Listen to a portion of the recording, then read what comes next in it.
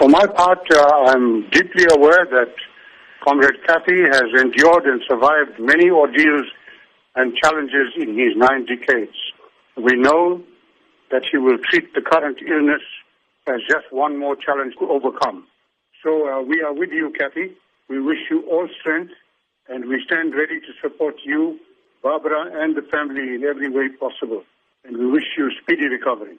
As a friend of Mr. Kathrada, are you humbled by the amount of support that's coming through from the public wishing him a speedy recovery? I'm not surprised at all. I believe that Comrade Kathy stands as one of the heroes and icons of our struggle. He has served in his 87 years of life. He has been in the service of the struggle from the age of 12.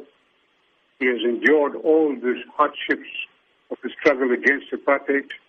He has stood firm in the challenges of building a new South Africa, and therefore he is known not only in South Africa, but across our continent and in many parts of the world.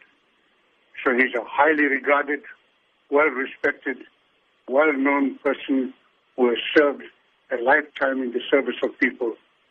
The messages that are coming through are an expression of that deep attachment, respect, and admiration that people owe him from around the world.